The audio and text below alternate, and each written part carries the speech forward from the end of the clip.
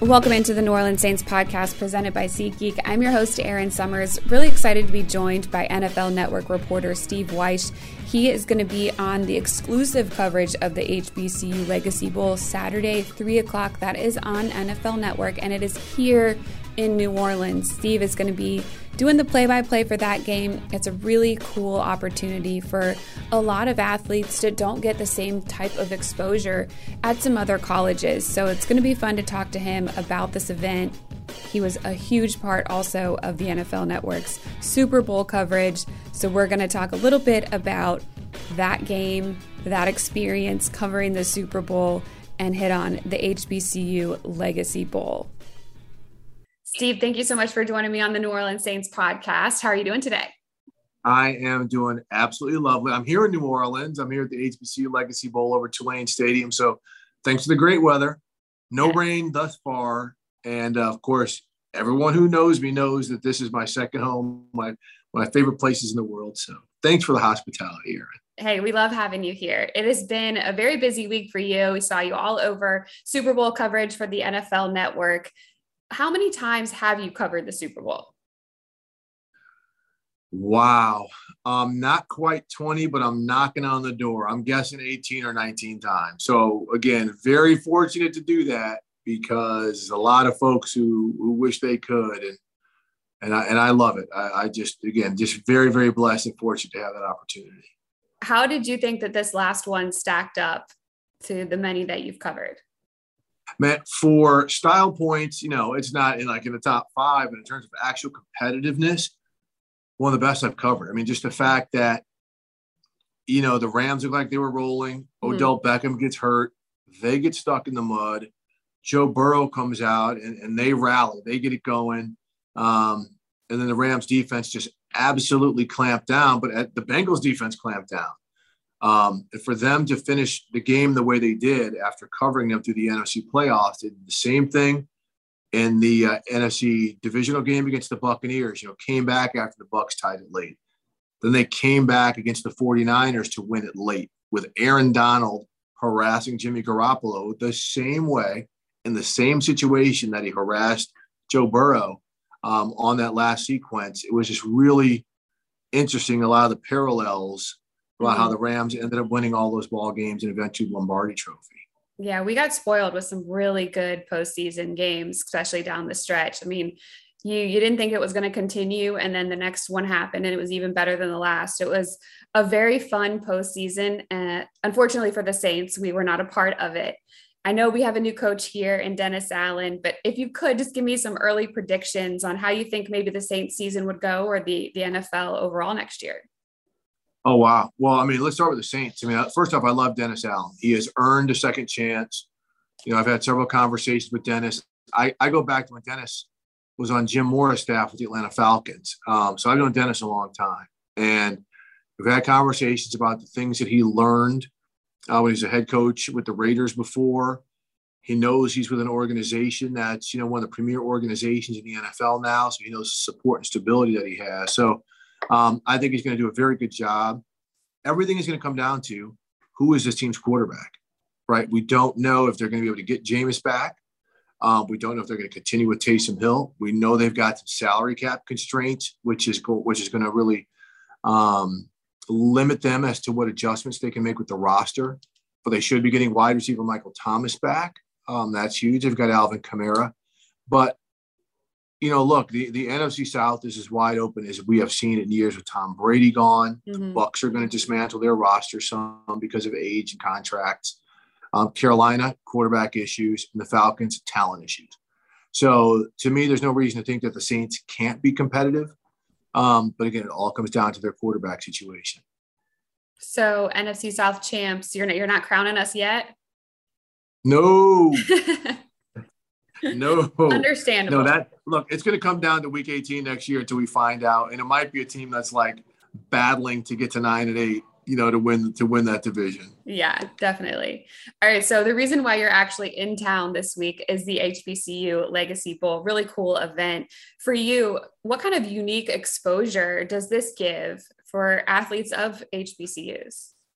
Yeah, I'm glad you said unique exposure because the Saints have played a role in helping this happen. I mean, they're not just, the Saints have helped sponsor a career fair for all of these players, because not all of them are going to make it to the NFL. So, they're off the field. We've got a lot of major companies and some of their headhunters and HR people coming in, and their leadership people to come in and help these people career-wise if that doesn't happen. But on the field, the reason why Doug Williams and James Shaq Harris, some legends from Grambling University and from the NFL, started this year, is only one player from a historically black college and university has been drafted over the past 2 years. And that's just insane when you think about all the richness that HBCUs have provided the NFL. 35 players from the Pro Football Hall of Fame came from HBCUs. And so starting this game, it's 100 draft eligible players from HBCUs. And that's to get scouts from the NFL and CFL to come here and to see these guys firsthand, because they may not have had a chance to go through Itta Bena, Mississippi, and go to Mississippi Valley State and see these guys. And so far, we've seen, like, probably on average of the 2 days, about 24 NFL teams out here looking at these guys. They're spending several hours with them in the evening interviewing them. So the commitment of these teams to find out more about these players, to help their rosters, is legitimate. And the fact that these players have this, like you said, unique opportunity they've never had before to show themselves to these NFL scouts, like the Senior Bowl, like the East-West Bowl. This is very similar. Again, it's going to get more of these players from these HBCUs into the NFL. Why was it important for you to be a part of this week? It's everything. I mean, I graduated from Howard University, an HBCU. I have seen over the years players like Darius Leonard and Tariq Cohen and Javon Hargrave and the Saints' own Teron Armstead come from HBCUs and really not just be great people on the field, great players on the field, but great people in the community. I know what so many alumni from Howard and other HBCUs do in the community. I co-host the Black College Football Hall of Fame annual ceremony every year, where we induct players into the Black College Football Hall of Fame. And so to be a part of this is, I'm a very vocal advocate of HBCUs and people attending HBCUs. And the fact that, yes, years ago, people of color had no option for college but HBCUs, but now it's voluntary, and that the education you can get at HBCUs is just as good as anywhere else. That is why I'm just so blessed and fortunate to be calling this game, the play-by-play for this game, which kicks off Saturday at 4 o'clock Eastern on NFL Network. Right, 3 p.m. Central, right at on Tulane's campus, Yulman Stadium. I love that stadium. It's going to be a fun atmosphere for sure. And I know they have practices out there all week, lots of events, as you mentioned. Who are some of the prospects or people that have stood out to you so far? Well, not just to me, but a lot of the scouts I've spoken to. Okay, so here's something to look at. All right, Saints fans, a guy named Deshaun Dixon, a defensive end from Norfolk State University, 6'5", about 260. Scouts can't stop talking about him. Pass rusher, can also play a little bit inside. A defensive back from Virginia State named Will Adams, kind of a combo nickel safety corner player, showed well at the HBCU Combine. Coaches are all over this kid, getting a lot of interviews. Wide receiver from Delaware State, Trey Gross, 6'4", 210. He's torn it up over the first 2 days. And, being able to cover the NFL and covering it from as long as I have, I know what an NFL player looks like. Those three guys look like NFL players. The big name out here, though, is quarterback Aqeel Glass from Alabama A&M, about a 6'4", 230-pound player who can really throw it well. He plays in a kind of a shotgun read option offense at Alabama A&M, so that's a transition he'll have to make when he comes to the NFL, but it's the same transition players from Oregon and all these other schools have had to make. He's the big name, right? He's the guy who everybody's looking at because they know he can play. And if he gets on a roster, he's somebody who could be a developmental player who could eventually become a starter. This week, they have divided up some of the different conferences into different teams. Do you have any favorite? Do you have a side that you think is going to win? I mean, it's an all-star game. I mean, come on. But, Team Gaither, named after legendary Florida A&M coach Jake Gaither, has players from the Mid-Eastern Athletic Conference, the MEAC. I went to Howard. They're in the MEAC. Okay. And the CIAA. schools like Norfolk State and Hampton. So you've got kind of the Eastern Seaboard conferences in that, plus some schools like Chowan and some other schools, Hampton, who aren't in those conferences. And then you've got Team Robinson, named after Eddie Robinson, a legendary Grambling coach. That's players from the Southwest Athletic Conference, the SWAC, and the SIAC, and some other teams who aren't involved in those other conferences. So talent-wise, a lot of those players I just named for you are on Team Gaither, okay, the MEAC SWAC team, but Aquille Glass and a lot of the other players are on Team Robinson. So I'm not going to pick a favorite. It is an all-star game. It's about these individual players showing themselves for the NFL, but also playing as a collective because there is a brotherhood forming between these guys this week. Yeah, absolutely. So how about that for starting your question? No, I mean, you're giving us a reason to watch the game. You're picking, there's positives on both sides. I like it. I saw earlier you tweeted out a video. You're on the NFL Network talking about top players that have come from HBCUs across the league. You mentioned Teron Armstead, offensive tackle for the Saints, who came from Arkansas Pine Bluff. Any other Saints players that stand out to you from historically Black colleges or universities? I am trying to think of some guys who've come from HBCUs for the Saints, and I can't think of that many off the top of my head. If you have a list there, that would help. I can't think of that many. I know historically teams like the Cowboys and the Steelers have really stockpiled their rosters with HBCU players. And again, we see the Colts with Darius Leonard. But what do you got for me? I'm stumped here. All right. So the first player that ever scored a touchdown for the Saints, John Gilliam from South Carolina State. John Gilliam, wide receiver. Yep. Heck of a player. He played for the Vikings, and I grew up in Minneapolis. That's right. I forgot about John Gilliam. Okay. Yeah, it was a kickoff return for 94 yards against the Rams in our first game. So that's been a little while. Emmanuel Zanders, offensive lineman. He was pretty good. He played 8 seasons here for the Saints. He's on their 25-year Saints Hall of Fame team. Elix Price also played 8 seasons, Alcorn State defensive tackle. We have a few, but it has been a while. You mentioned that it's been a little while since we've seen some big names in the NFL from some HBCU. So hopefully this is something that will start. Look, Jeff Ireland, we know the top personnel guy, and about 5 members of the Saints personnel staff, they've been out here both days. So they're doing their homework. So, you know, we may be dipping the Saints' toe back in that warm water for HBCU talent. Yeah, you mentioned wide receiver. I think we could use 1 or 2. So maybe or quarterback. Yeah, or quarterback. You're right. Where can we find some of the stuff that you're doing this week out there at the stadium? And then, of course, as you mentioned, the game on this Saturday. Yeah, look, daily on NFL Network, on NFL Now, on Total Access. My Twitter handle, Wyche89, IG handle, Wyche, that's WYCHE, the number's 89, an old jersey number. But all over our program, again, we're broadcasting the game. This is a big step for the NFL with this to make this type of investment. So just a lot of stuff here. But I would also encourage folks, come out to Yulman Stadium, on Saturday. We have St. Augustine High School's band coming out to perform pregame. We've got Grambling's band coming out to perform at halftime.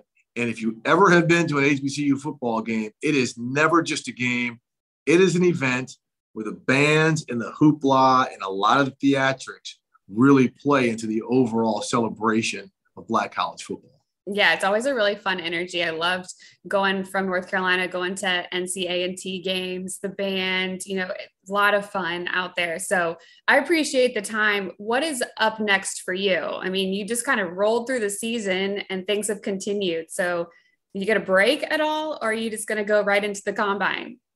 I am taking my wife to the Silk Sonic concert in Las Vegas in a couple weeks. Unplug just a little bit, but look, we got the combine coming up. Yep. We got the drafts coming up, free agency coming up. I don't really get, cool out until, we get into May and some sporadic points in June and July. But again, I get to cover football for a living. So, if this is working, have at it. Yeah, absolutely. All right. Before I let you go, what are some storylines you're following this offseason? Well, the quarterback movement. Will Russell Wilson get traded? Is Aaron Rodgers going to go anywhere? Who is going to be the Saints quarterback?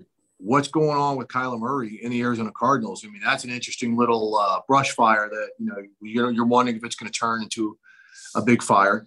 But it's also, what some of these teams are going to do. The draft doesn't have a lot of the big names. But again, the draft gives every team hope that they're building for the present and the future. But again, the storylines, the main ones are the quarterbacks and what it's going to do if we're going to see a lot of the movement like we saw last year. But the key domino is going to be Deshaun Watson. What team is going to trade for him? And then what does that lead the rest of the way around the NFL, what teams do with their quarterback situations? Yeah, I appreciate the time. We, as the Saints fans, the organization, we have a lot that we're going to have to follow this offseason. As you mentioned, the quarterback situation, the change of the guards, so to speak, with the new head coach and the other coaches that will fall in line around him. So it's going to be busy for us. I appreciate you spending some time as you're heading into this big game this weekend. Thank you so much. Take your vitamins, Aaron. It is going to be busy. Yeah. Appreciate Steve joining us. And as he said, you can get out to the game on Saturday. It is a 3:00 Central kick at Yulman Stadium. That's on the Tulane campus. Plenty of good football to watch out there this weekend. They've been practicing all week at the stadium, at the Saints facility, in the indoor practice facility. They've had that job fair that was held on Thursday. So really exciting stuff going on this week in New Orleans, and we're happy that we were able to be a part of it and help support the HBCU Legacy Bowl taking place this weekend. Coverage on NFL Network is at 3:00. And before I let you go, as always, if you have any pest or termite problems, look no further than Terminix. Locally owned for over 70 years, they have effective solutions that will help to eliminate pest problems throughout the year. Their custom treatments adapt to the season to address seasonal pest activity to protect your home and business all year long. They provide residential and commercial pest and termite control services for the South Shore, North Shore, and River parishes of Louisiana. Protect your home with Terminix. Thanks for joining me on this edition of the New Orleans Saints podcast. We have Saints linebacker Demario Davis joining the podcast next week. That's going to be an awesome episode. So make sure that you subscribe on Apple iTunes to the New Orleans Saints podcast, or you head to neworleanssaints.com where we post the podcast under the video section every week. Thanks for listening in. I'm Erin Summers. Talk to you next week.